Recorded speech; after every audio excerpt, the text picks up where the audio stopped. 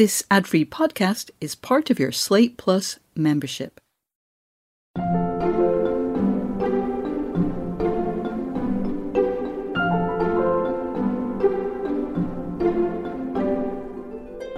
think sometimes it just comes down to maybe ego. Mm-hmm. Being artists, we all have this sense of we have our personal brands, and I think at the end of the day everyone just wants to put their idea out there. It's just knowing when someone wants that more than the rest. Welcome back to Working. I'm your host, June Thomas.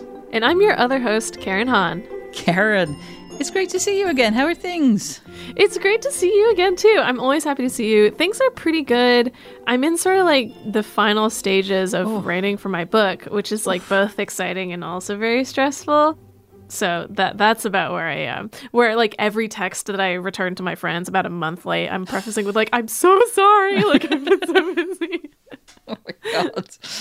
Oh, well, let's just keep rolling so you can get back to it as soon as we're done. So who are we going to hear from this week? This week, I talked to the lovely Christina Chang. She is an artist who has worked as creative director on the Cartoon Network show We Baby Bears and as a storyboard artist on the show. It's a spinoff of We Bear Bears. She's an animator of many hats. Wow. So I know how old and out of touch this question will make me seem, but I have to admit, I've never seen any of the We Bear Bears or We Baby Bears shows or the movie. And so I have to ask this question that I know annoys animation fans, but are they intended for kids or for adults? In fairness to you, I think the real thing that annoys animation fans or people who work in animation is relegating the medium itself to being meant for kids or adults, which is still kind of a big point of contention, unfortunately. But from show to show, I think it's fine to ask, just like you would ask about a live action TV show, is this for teens? Is this for kids? Is this for adults? Yeah. That said, I would say that the Bears franchise is mostly geared towards kids, but like all the best kids shows, can easily be enjoyed by adults as well. Awesome. And I believe you asked Christina some questions that are intended exclusively for our Slate Plus members. What will they hear? So for the Slate Plus segment this week, we talk about burnout and taking breaks. She talks about going backpacking in Europe for a break. And we also talk about sort of feeling anxiety about your career path. So a lot of very working style discussions. Good stuff, in other words. All right, so that's obviously going to be fascinating. So if for some unfathomable reason you are not yet a member of Slate Plus, I'm just saying, why don't you sign up today? You'll get extra segments of shows like ours, and then some shows like Slow Burn and Big Mood, Little Mood, they produce entire episodes just for Slate Plus members, and you'll never hit a paywall on the Slate site. To learn more about joining Slate Plus, go to slate.com/workingplus. All right, now let's listen in on Karen's conversation with Christina Chang.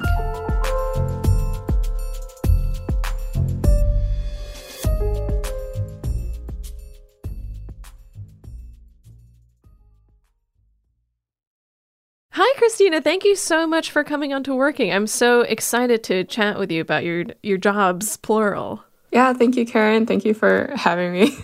So I wanted to start by talking about what I think is your most recent role, or at least the most recent one that we're allowed to talk about publicly, which is that you were creative director on Cartoon Network's We Baby Bears. For our listeners, can you really quickly kind of, I guess, describe what is the role of a creative director? What does that job entail?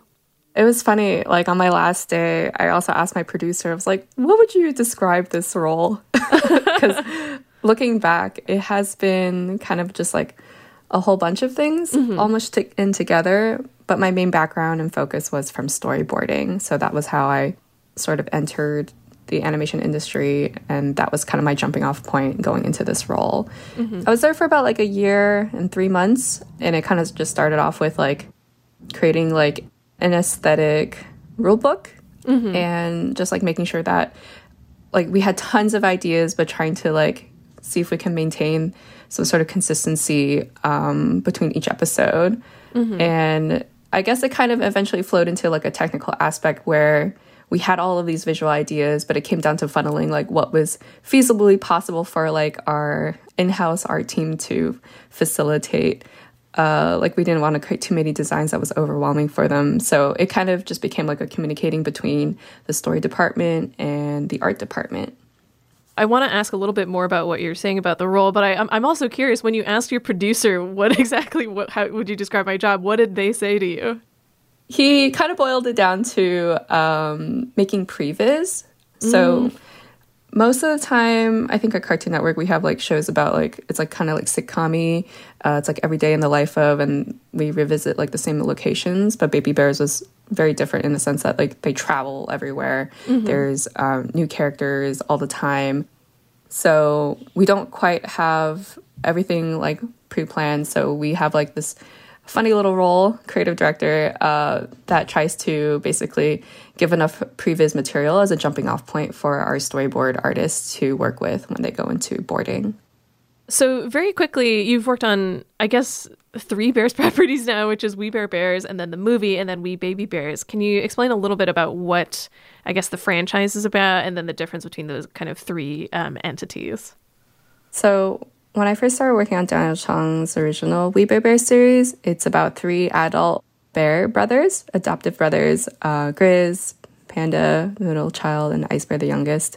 They're living in a cave, like outside San Francisco, and it's about them trying to find a place that they belong. Obviously, because they're bears, they have like an odd time, like trying to like fit in. Did you bring your tote bag? Plastic's fine, thanks. No, actually, it's not fine. Paper then? Wait, you seriously forgot your reusable bag? What reusable bag? Let me get this straight. You don't have a tote bag? Do you even care about the environment at all? What about the animals? Whoa, sir, we are animals. It's just like all these like shenanigans that they get up to, which lead up to the movie where they find broad societal acceptance towards the end. Yeah. And then intermittently, like through the We Bare Bears series, we got to do like these like cute, really fun, like flashback episodes of them as cubs and them actually homeless and living out of box, and they're like running around, also getting to varied shenanigans, but just tinier.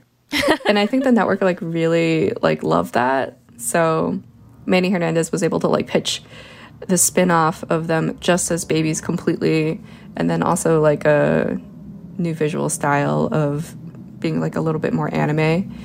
But I think audience definitely should just like go into this like seeing this as like a spin-off, and like a lot of their adventures are completely different from like where they were like in the original series. It's like an own thing where they pick up a magical box and they're able to like warp around to new worlds.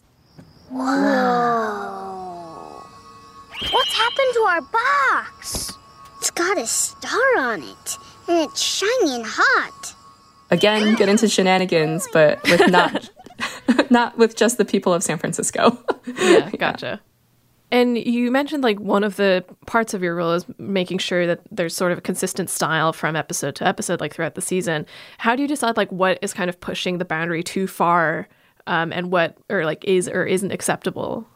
I think it comes down to some personal preferences, because all of our artists, like we all love anime. That's kind of where our influence is from, but I want to say like anime at this point isn't really like just like a set style. Like there's like so much variation within anime itself. And kind of at the end of the day, like I was also trying to figure it out. And I think it just boiled down to like, okay, what is too painful to produce?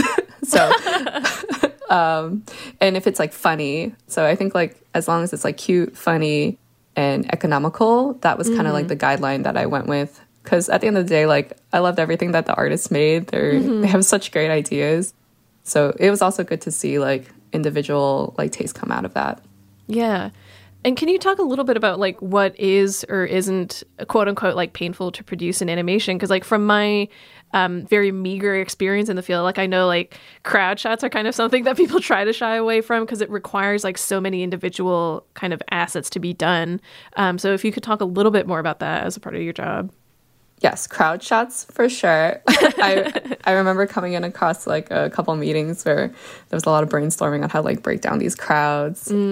Costume changes. Anytime like a character like wears a hat or like anything that they touch that affects their model, it's considered like almost like a new character design.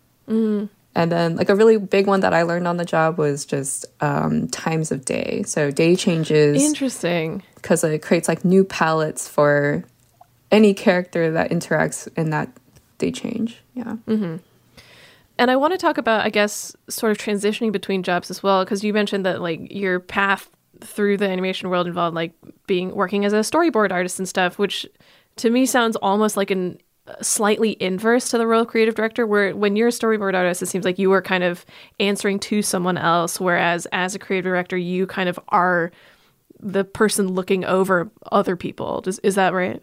Yeah, it's definitely a dynamic shift. But I think at the end of the day, I really enjoyed my time as a storyboard artist. I felt like that was the time when I had the chance to like learn the most because it was the act of doing it. I did also learn a lot in the creative director role, but you don't actually get to produce the work as much because you're mostly just like overlooking the artist assigned to you. Yeah. So what was it that made you want to switch roles or try something new? Well, I think it would have only happened just for We Baby Bears. Like I had close ties with, at the time, its former showrunner and the original showrunner and a bunch of other colleagues that had been there for quite a while. Like we've worked for like 4+ years. So it really felt like I was like coming back to family and getting to like work with them. And it also came around at a time when it seemed like the production needed that role to be filled the most. So I was happy to like come in and swoop in and fill it. So had you been in a position where you were managing people before, or was this kind of your first experience like having a team that you're spearheading?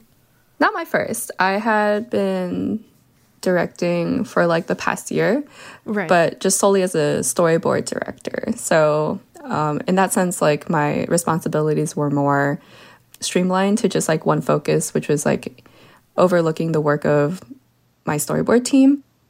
I guess this is a bit of a broad question at this point, where I'm sure actually my understanding of storyboarding is pretty rudimentary as well. Like, could you walk us through like what the job of a storyboard artist is? So storyboarding, I think at like its most like basic explanation is we take a outline or a script where writers just basically have like beat out like the story points to something of a story, and we provide the visuals for that story. And then in some cases it's coming up with jokes or coming up with visual gags. And then obviously there's like more technical aspects to it, like that follow like the general rules of cinematography, like screen direction, keeping things like within the rule of thirds, or, you know, like not cutting any tangents, no jump cuts, like that type of stuff. So I know that early in your career you did an internship with Pixar, but I want to get a better sense of your origin story, as it were. When did you decide that animation was something that you wanted to pursue as a career? I feel like a lot of us, or at least like my peers that I went to school with, we all like just like fell into it through the internet, just like knowing that it was a thing. I think I specifically followed like a Neopets artist at the time. Hell yeah. And then I put my sights on like this school called Raylan College of Art and Design, specifically their computer animation program. And that was like a way to convince my parents to be okay with it, because they were like computer people.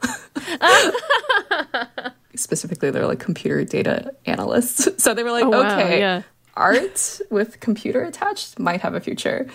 But going into the school, I think, and this is like quite normal, I feel like, but like after you go past like freshman year into like the other years and really like start digging into the CG part, a lot of us realize like, oh, maybe CG isn't for us. We were really lucky to have like this teacher named Paul Downs, who came from Blue Sky, and he was there to teach storyboarding.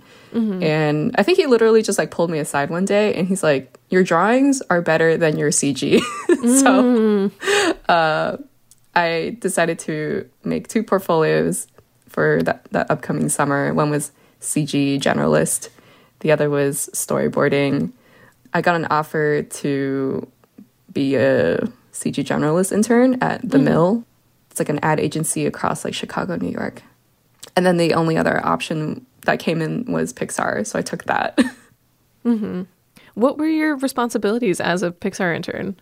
It was actually run just like a training program, so we didn't work on anything awesome. production related. So they had us do Sharpie drawings only for the entire like 3-4 months. Whoa. I think they changed it after our year, but they gave us like, much like school, they would give us like prompts to work with, where we would check in with our mentors. And then there was like a guy who was like running the class as well. Have you ever thought about going, like, trying to do more CGI stuff, or is that kind of like, I don't want to do that anymore? I'll use it sometimes if I'm like redecorating my room. I'll like make really? I'll make like little CG mock-ups, and that's as much as I can do.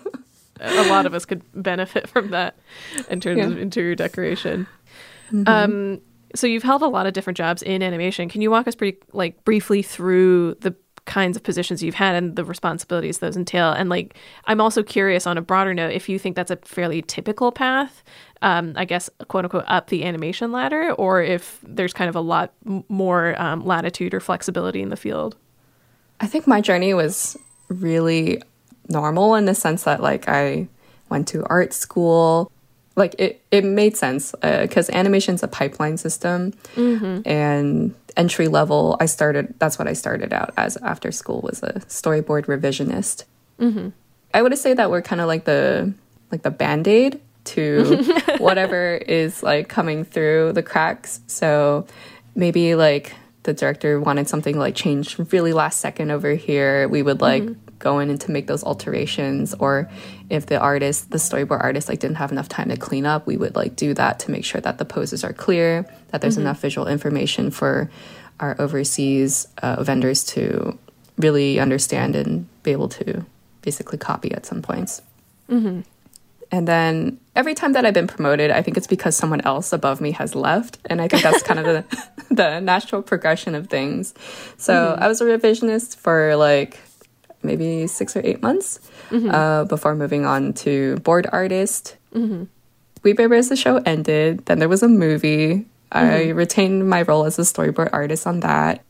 And around the time that the movie ended, I decided to, like 5 years had passed, and I was like, all right, it's time to take a break. And I think at the time I was just thinking about going back into boarding. I never really saw myself in like doing leadership. But it was during that 6-month break, like the director at the time, Manny Hernandez, he was going to basically inherit the show as the showrunner for Baby Bears. He offered the role of storyboard director. So 6 months later, I returned for that. Yeah. We'll be back with more from Karen's conversation with Christina Chang after this.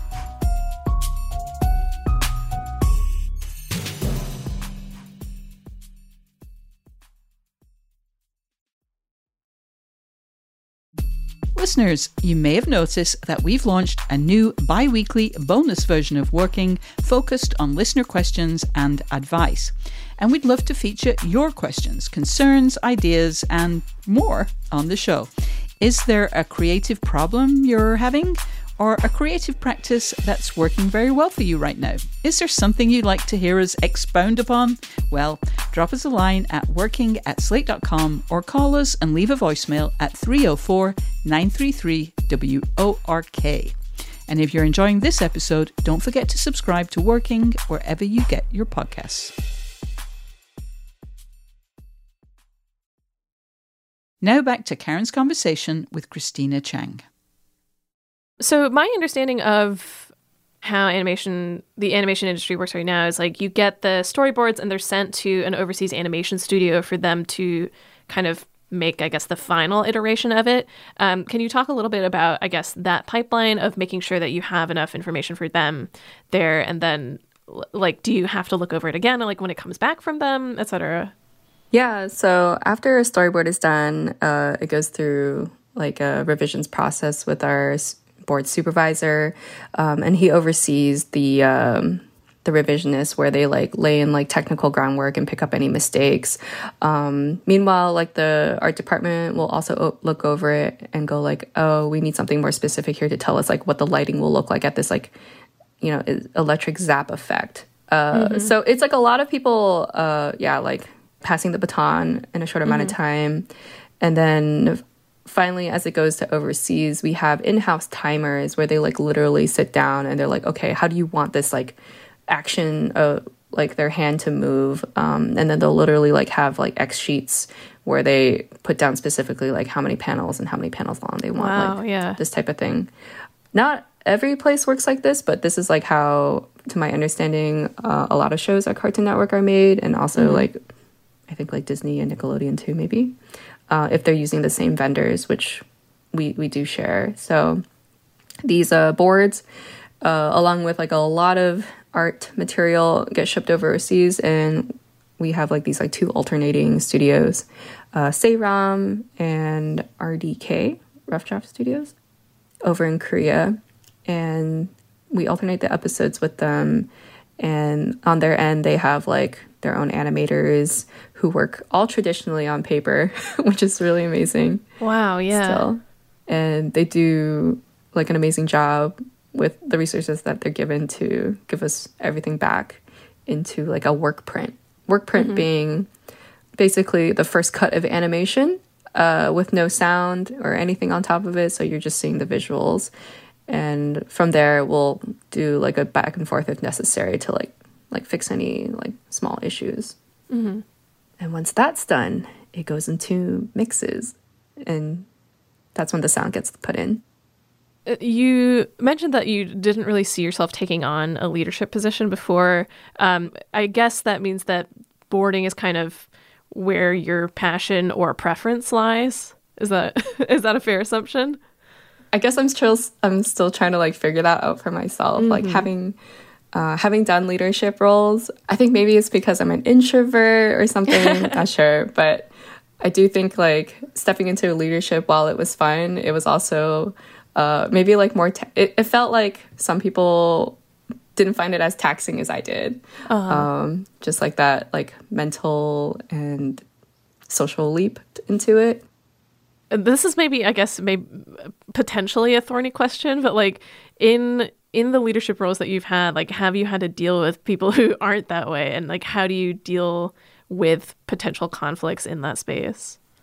I guess what was atypical about my career so far was that I have been on a show, the Baby Bears franchise, for so long. And part of the reason is I think it was because I was super comfortable with like the people around me. Everyone was like super nice. Like even during the whole Me Too movement, I think I was like just reading about like everyone's accounts. I was like, whoa, this is like something I've never encountered. I didn't think was real or whatever.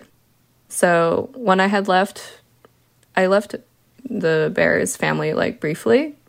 And I think that was like, kind of like shocking, because I was like, whoa, people really do tell you to like smile more, and just like uncomfortable, maybe gender-based things.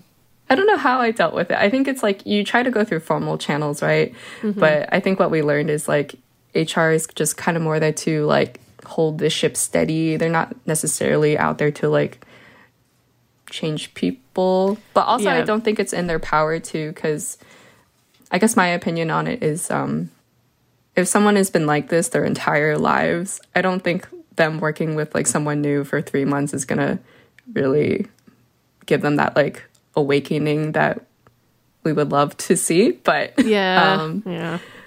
unfortunately, I think my only solve to that was just by leaving that project. That's unfortunate, but I guess sometimes that's the only thing you can do. Like I recall some conversations that I've had with peers, and at least in media, where it's sort of reiterating like HR, at the end of the day, they're not as much there to help you as they are to help the company or keep the company safe, which is sometimes a little dispiriting to think about. No disrespect to the HR people that I've worked with, who have all been lovely, but it's just the nature of the job and the nature of like working for a bigger corporation, I guess. That was like another thing, going into leadership was like you're kind of like bumper cars, and there's no lanes per se, or no clear lanes. So I feel like I've definitely like bumped the edges and rails like a little bit, especially when it came to like learning how to work under someone who wasn't like the most receptive or pleasant to work with. Yeah. And I think sometimes it just comes down to like maybe like ego, because like we are all creative. I think being artists, we all have like this sense of like we have our personal brands, and I think at the end of the day everyone just wants to put their idea out there. So it's just knowing when someone wants that more than the rest, and knowing like maybe when to step in or step away. Yeah. And then I guess like the success of the project would also just kind of hinge on like how much does everyone trust each other to like put forth their ideas. And I'm sure there is an equivalent, which is why I asked this, but can you describe, like, what is the storyboard artist's equivalent to writer's block? And how do you deal with that? I mean, I guess it's just what it is, but storyboard artist block. Like, you don't know exactly what to put down on paper. And yeah, I feel like that happens all the time, especially for me. I think whenever there's like a interior environment, it's like, oh, suddenly I'm thinking about too much about like the spacing and how the background will affect the characters. And but the best solve to that is, for me, is like getting off the computer and starting to work on paper and work with like little tiny like sticky notes or thumbnails. The drawings themselves can look, like crappy and make no sense to anyone else but me. It's just like a really cheap way, like, so that way you don't feel precious about anything you're putting down. And other times, if it's like a lack of inspiration, like if I know that I'm doing like a chase scene, I'll start to go look through movies and clips to see like how they tackled or how they like made a part of that chase like interesting, to just like kind of inform me about what are my options. And as someone who works in animation, do you have like particular shows or movies that you as an animator are really passionate about or think are like paragons of the craft? Well, I think much like maybe my around our generation is like Avatar, The Last Airbender. I think that was the show I was watching as a kid. I was like watching it next to my mom, and my mom was like, what is this like weird looking people? And beside her, I was like thinking so loudly in the universe. I was like, this is it. This is what I'm going to do. Oh, wow. Yeah. I know that like the conversation around like, is animation just for kids has been kind of a huge pain point for the industry. Like even there was some joke at the Oscars this year where they were like, this is a category that's just for kids. And it's like, no, like this medium is capable of so much more, but it's just like the public or popular perception of it is so narrow-minded. I also do think like we're starting to see a shift here, because I think there's just like more people going into animation who want to see those type of stories. So that's what we're just going to be pitching around Animation Town anyways. And I think this also coincides with like, why is anime kind of popular in the way that it is? And it's because it's not necessarily a genre. It's just like a style. And because of that, they actually do have like a huge range of stories for like all age groups and all like so they have the ability to like connect with like more mature audiences. I have one last question for you, which is kind of a silly one, but the current project that you're working on, we won't be able to see for a while. So for the people who are listening right now, do you have like a specific episode of something that you've worked on that you say, go watch this one, or, because it's like, that's like the thing that I've worked on that I'm the most proud of, if that makes sense? Well, I guess that's like the funny thing is like, there's usually like a 9 month to 2 year delay between like having worked on something and then seeing the outcome of it. Like if I was a board artist on Bears, my episode would come back like maybe in a year after that. Wow. Yeah. So I think we're, at least me and my crew on Bears, like I think we're going to be really excited for this 2-parter finale episode. Oh, cool. The boards were really fantastic. We decided to get like a guest animator to come on to do some like action sequences. Do you know like when it's gonna air? Probably not until like at least October. Oh, Cartoon wow. Network. Okay. But it will definitely be marketed as like 2-parter finale, I feel. Okay. Well, that's good to know. Listeners, look out for that in later this year. Thank you so much for coming on the show. It was such a delight to talk to you. Yeah, thank you so much, Karen. It's nice to be here.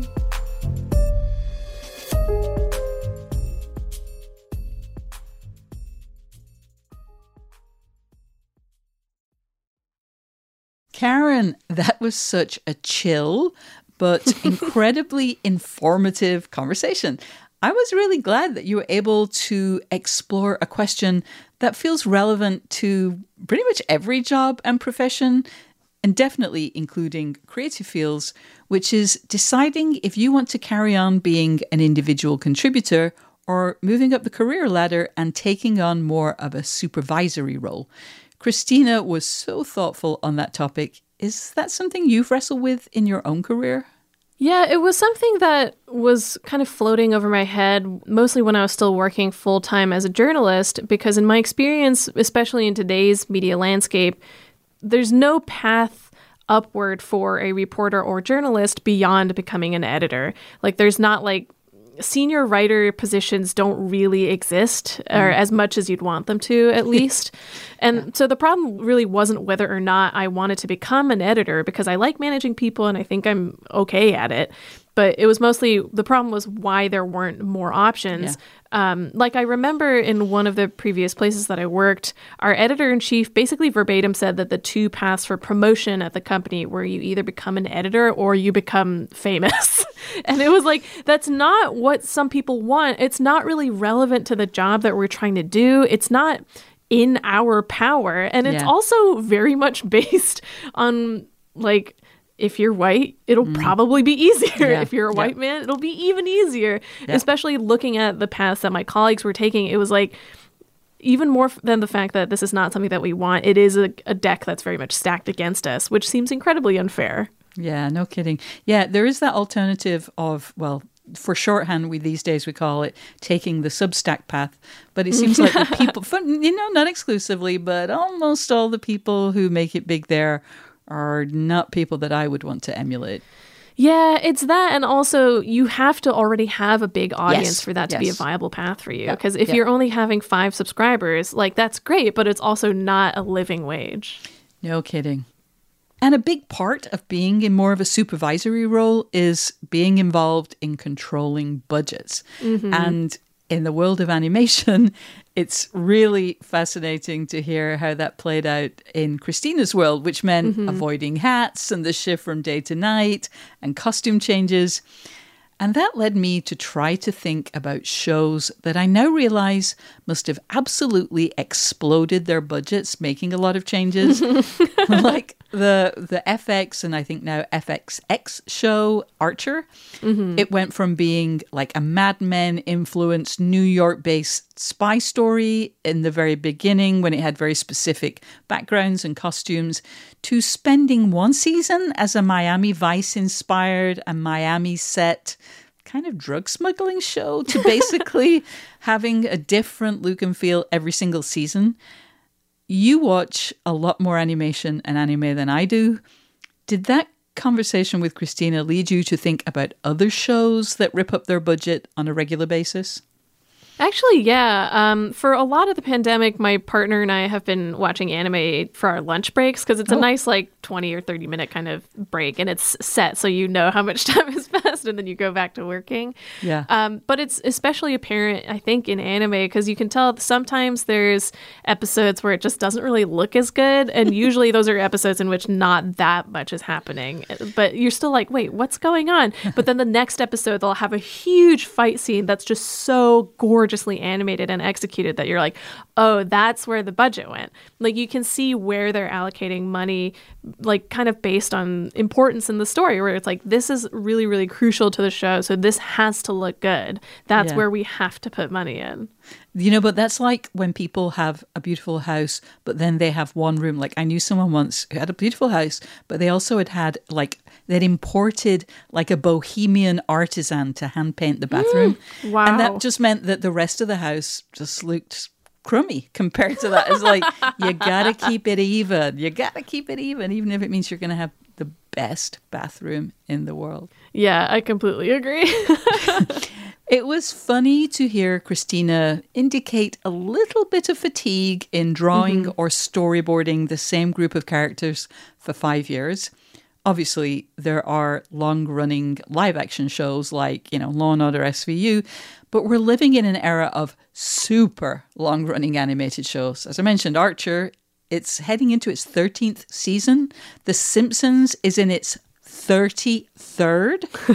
And I know that We Baby Bears at least got a chance to explore an alternative cubdom for its characters. But most cartoon characters are stuck at whatever age they were first drawn at. Bart Simpson is still 10 years old. It's just a weird old world with some very specific challenges, right? Yeah, definitely. It's sort of both a blessing and a curse, I think, where you don't have to worry about the actors getting older in the same way that you have to do for live action shows. Like, this was sort of going around on Twitter where people were sharing screenshots of the new Stranger Things trailer and being like, these are adults now. Like, they're not believable as children. Yeah. But at the same time, time is still passing, and you have to sort of think about what stories you can tell with a person just at one age. Yeah. If you want to, like, why wouldn't you want to explore, like, maybe puberty or just the pains of growing up? But at the same time, I also sort of wonder if the era that you're describing is over, because, again, Archer premiered 13 years ago. Yeah. I can't think of anything kind of in that time that has had the same kind of longevity, I guess. Like, looking at the shows that are on right now, it seems like they are more engineered towards being one season or just being a few seasons long. Yeah. Maybe it's because of network reluctance to commit to any new ideas that hard, especially because IP-driven properties are kind of the only thing that gets made right now, which is kind of depressing. Yeah.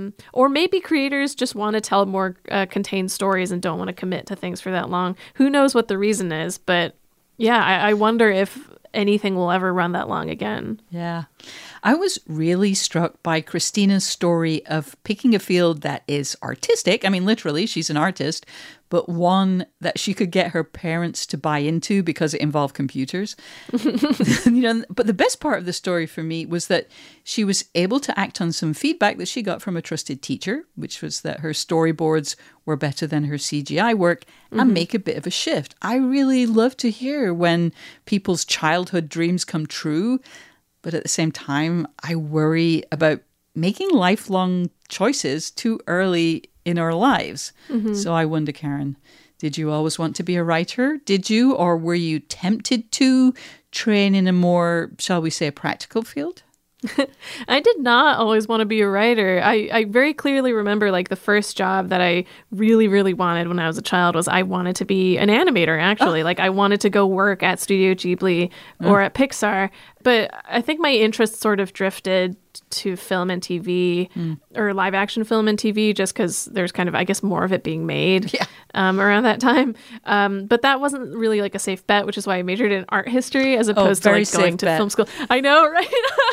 I just had this conversation with a friend a while ago where she was like, why was that more acceptable than going to film school?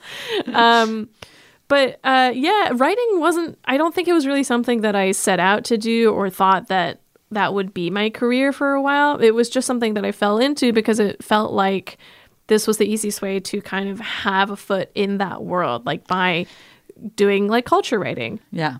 I think the only times that I think now about why I'm in the field that I'm in are when like I hear like my friends talking about their fiancés who are in like computers or whatever and making like $160,000 a year, and I'm like, why didn't I do that? Like, why didn't I go into a field that has more money and also more job security? Because the media landscape is so unpredictable and unstable.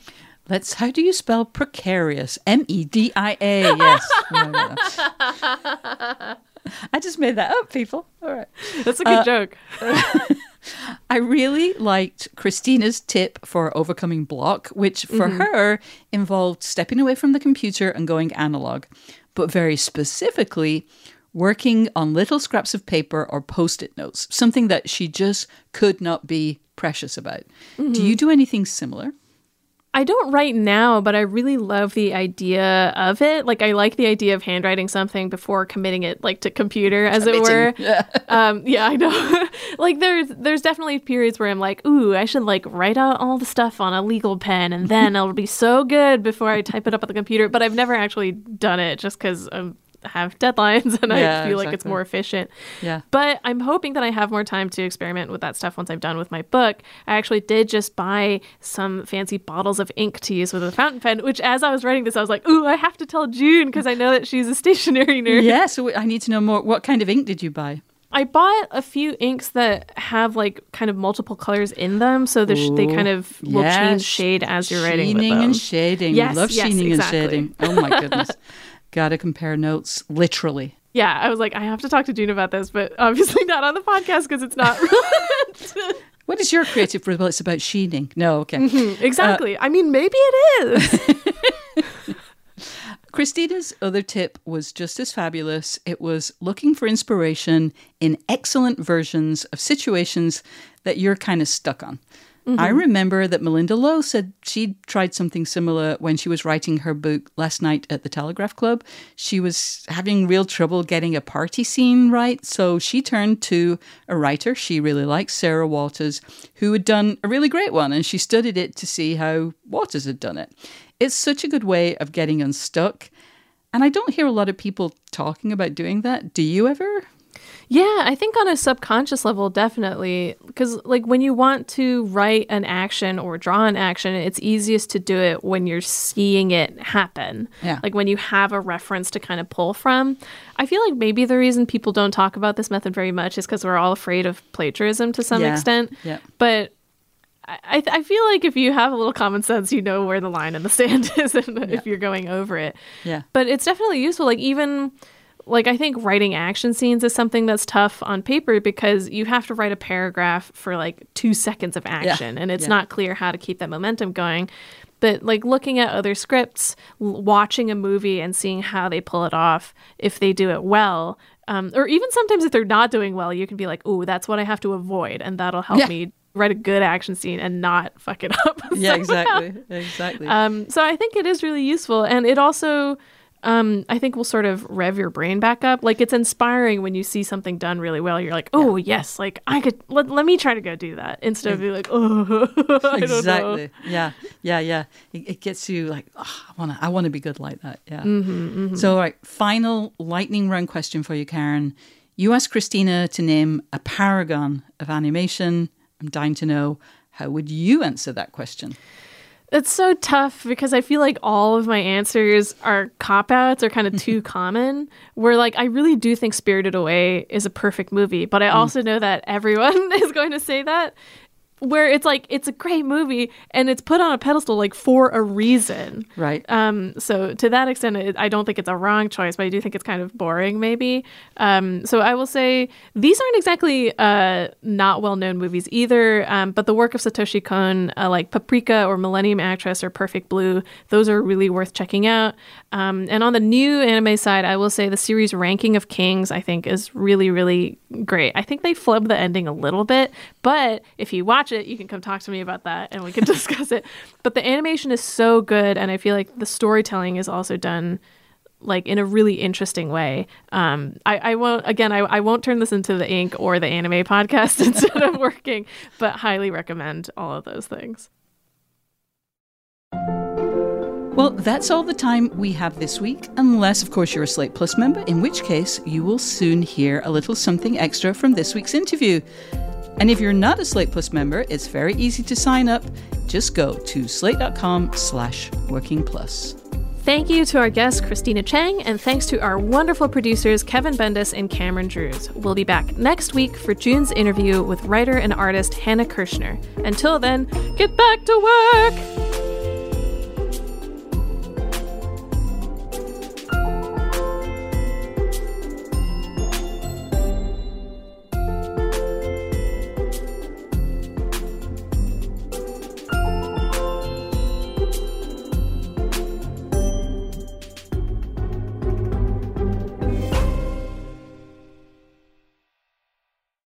Hello, Slate Plus listeners. Here is an extra segment of my conversation with Christina Chang.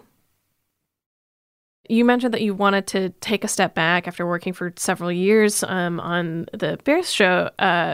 Was the idea that you just wanted to kind of take a break, or that you wanted to work, I guess, kind of on your own stuff during that time? I think for me, it was mostly about taking a break. I think in some ways, I felt that I had ended up in California.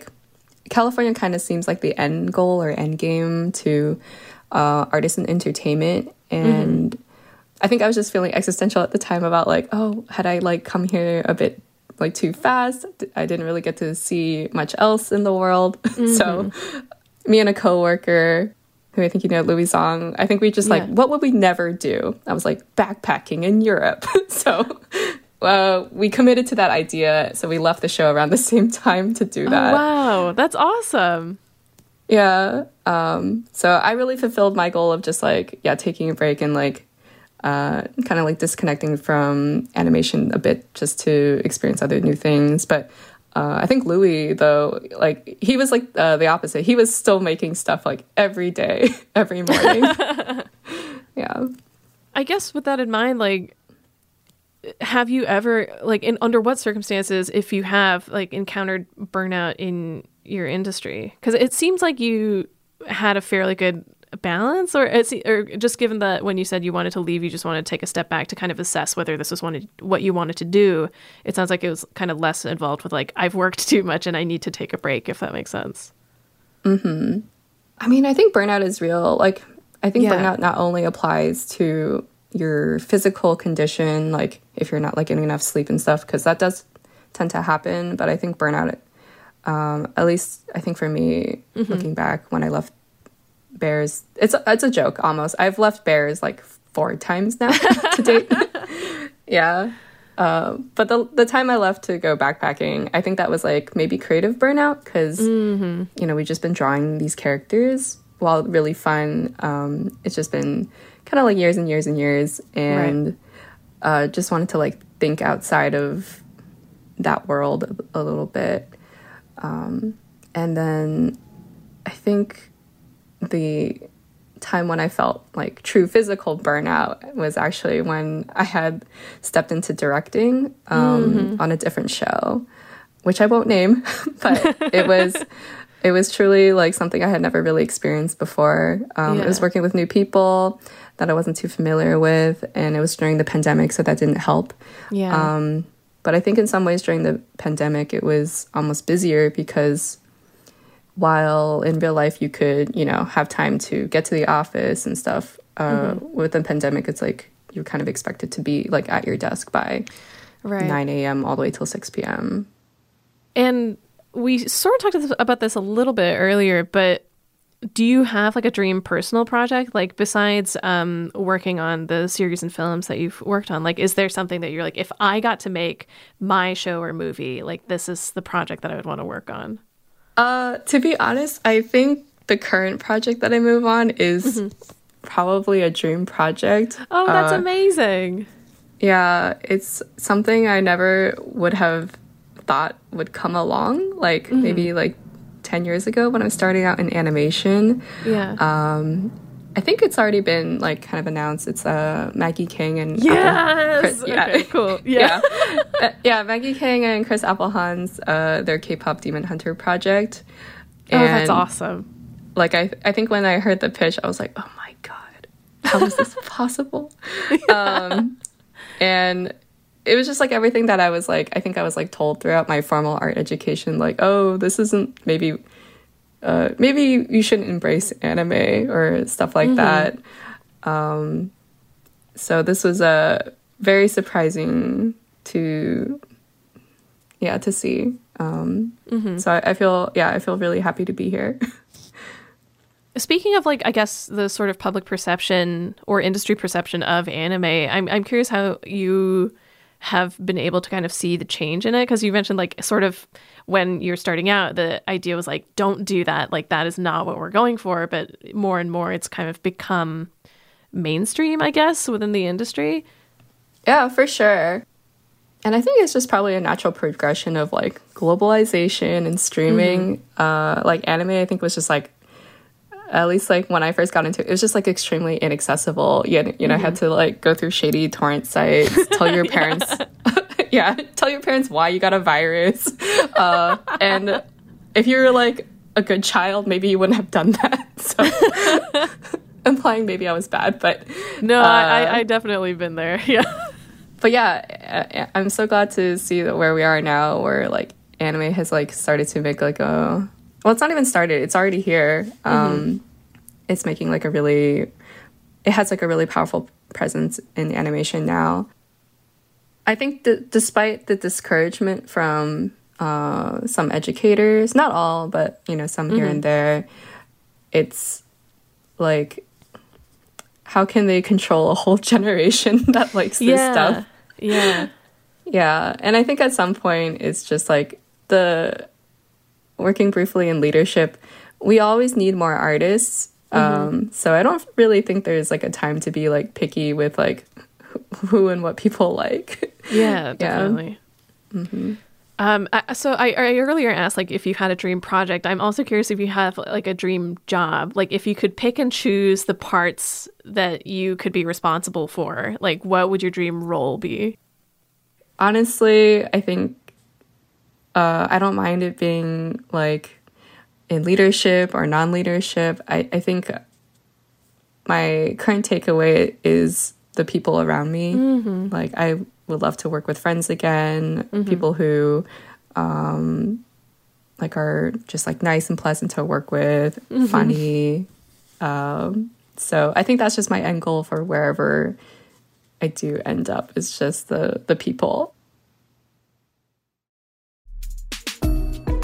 That's it for our Slate Plus segment for this week. Thank you so much, as always, for your support, and we'll be back next week with another episode of Working.